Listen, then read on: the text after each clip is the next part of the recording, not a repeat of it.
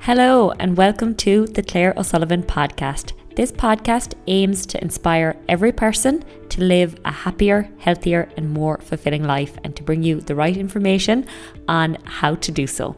Thank you to everybody for listening to the podcast. If you are enjoying it, please hit subscribe and drop us a review. Now let's dive into the next episode.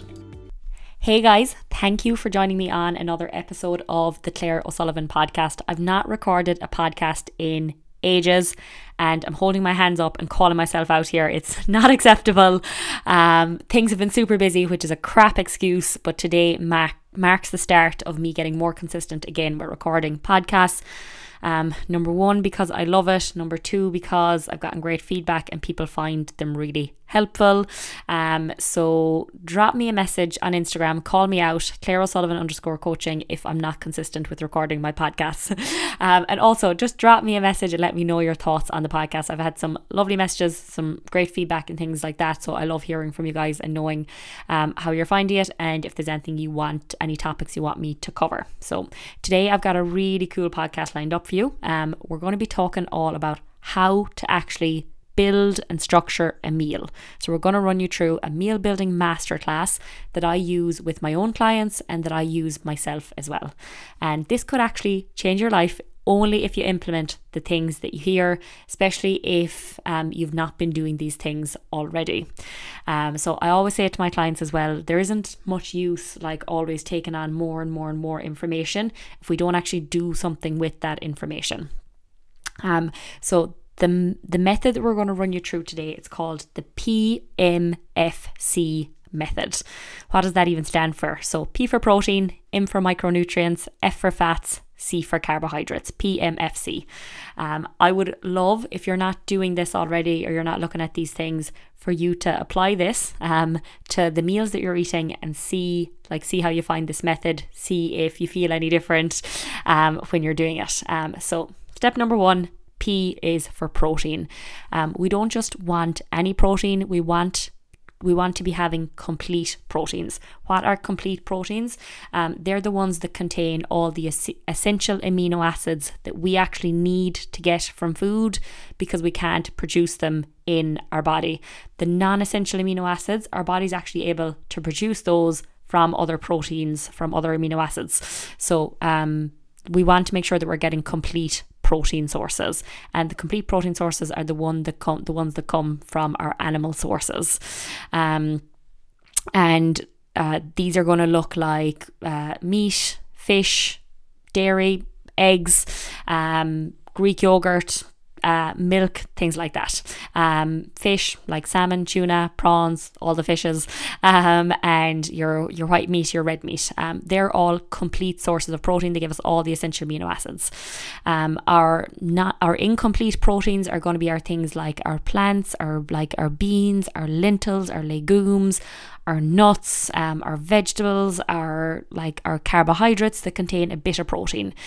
So those kind of things like our nuts, our vegetables, our pulses, they have some protein, but they don't have all the essential amino acids that our body actually needs. So they can contribute to our protein intake, but if we don't have some of the complete sources of protein, then we're going to be missing out. The benefits of protein are, it has so many health benefits. It's also the most filling macronutrient. It supports muscle growth and repair. It's involved in the building of so many other muscle tissues as well, outside of just protein. It's going to aid weight loss if you're someone who's trying to lose weight.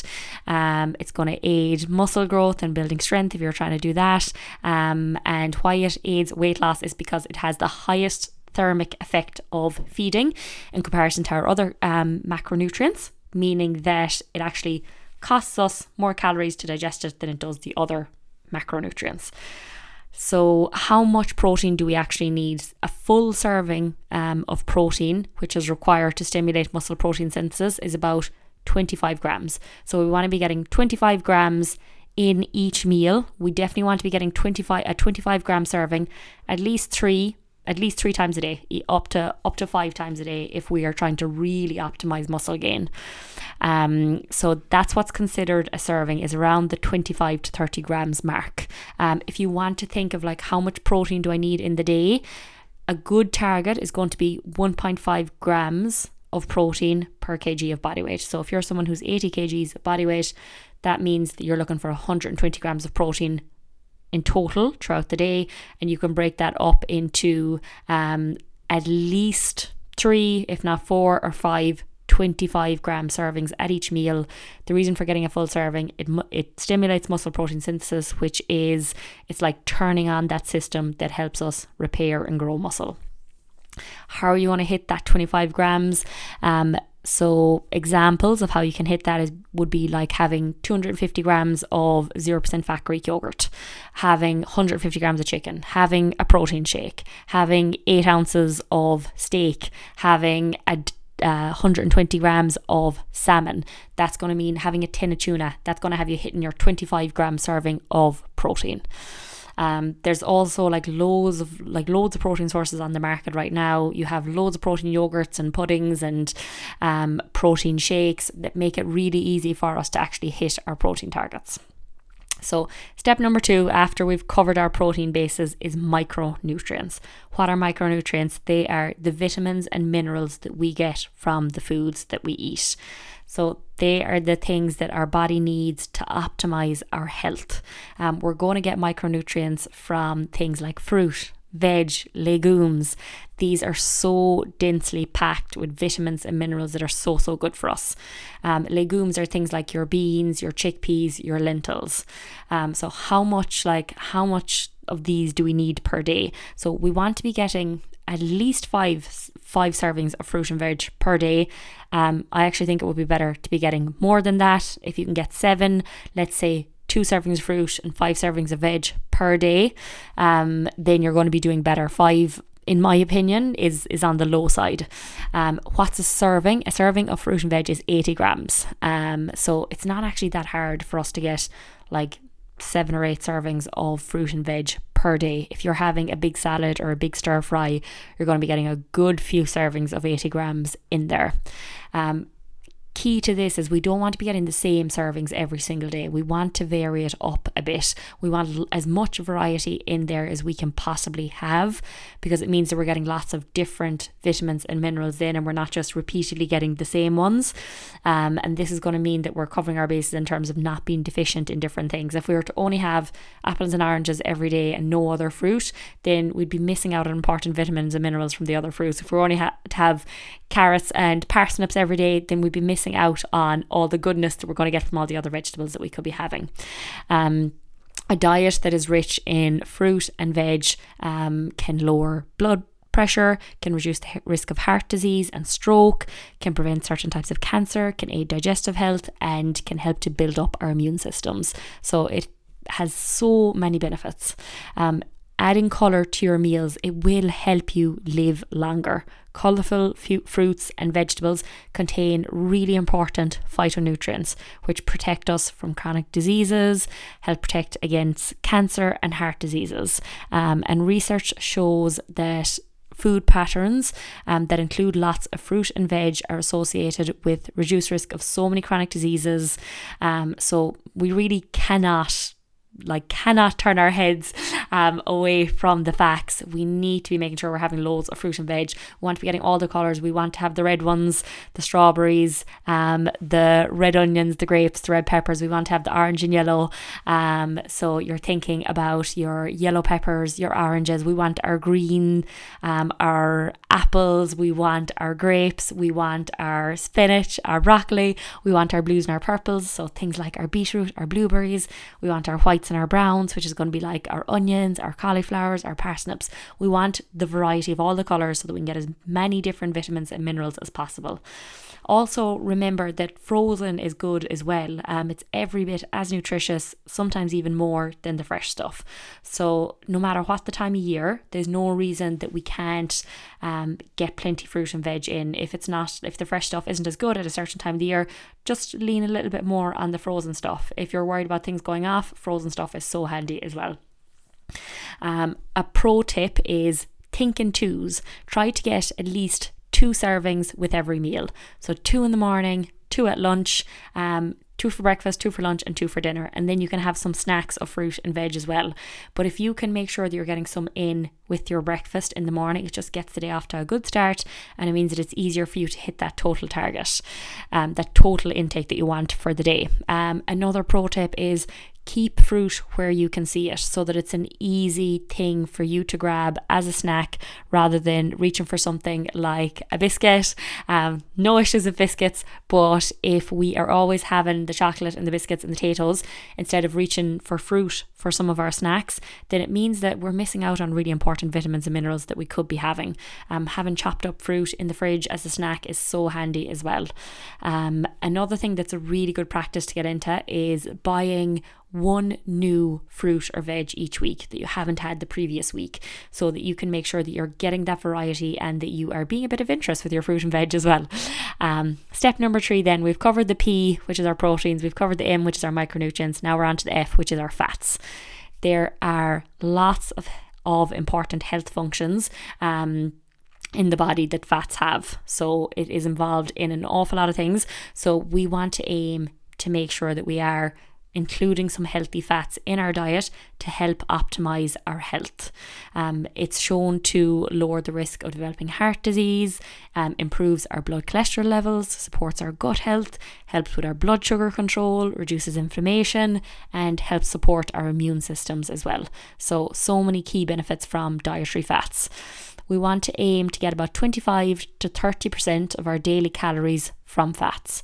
So if you're someone who tracks your calories and you know you're aiming for 2,000 calories a day, then you want to consume about 500 calories from fat, which is going to be about like 56 grams of fat for someone who's on a 2,000 calorie diet. If you're not tracking your calories or you don't track anything like that, then just make sure you're including some healthy fats each day.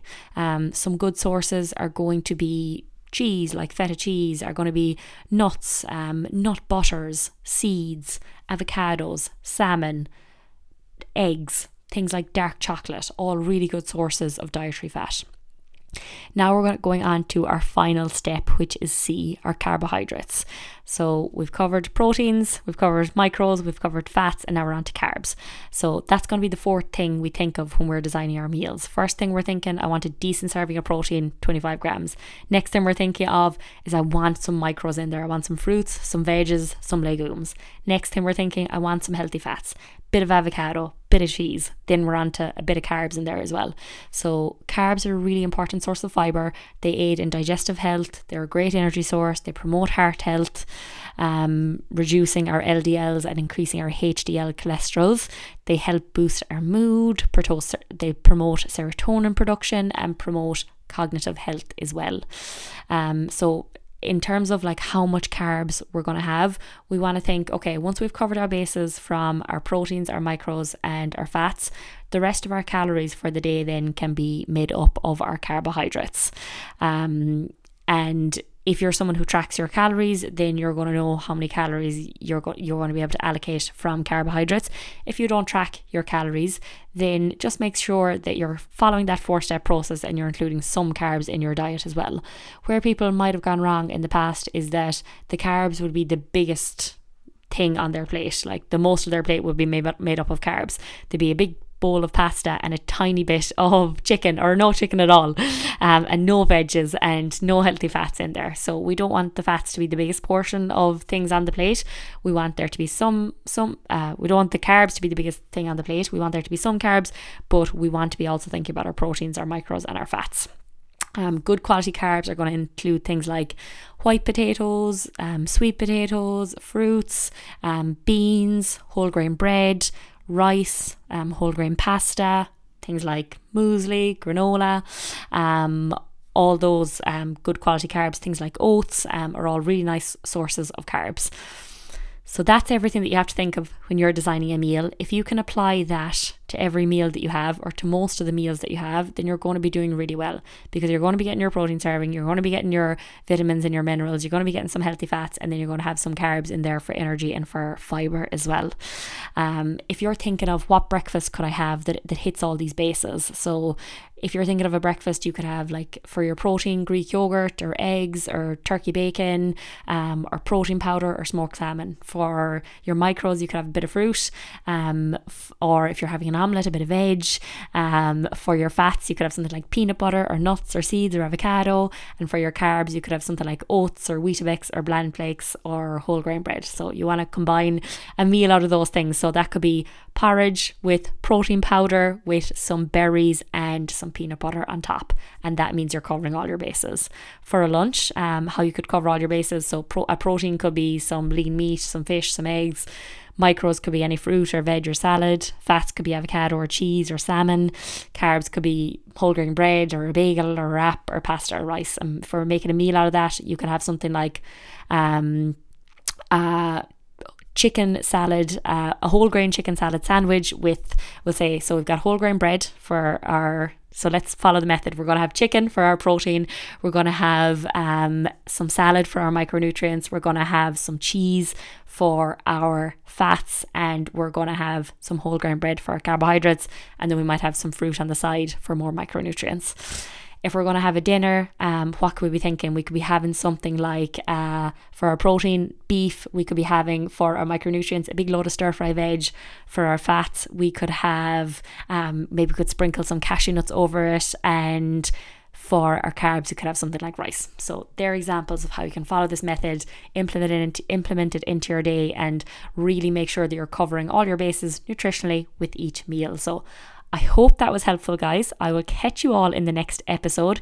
Any questions, don't be afraid to shoot me a message over on Instagram. I'm always in my messages. And thank you for joining me on this episode. Thank you so much for listening to the Claire O'Sullivan podcast. I hope you are enjoying it. If you are, please make sure you hit subscribe and drop us a review, and we will catch you in the next episode.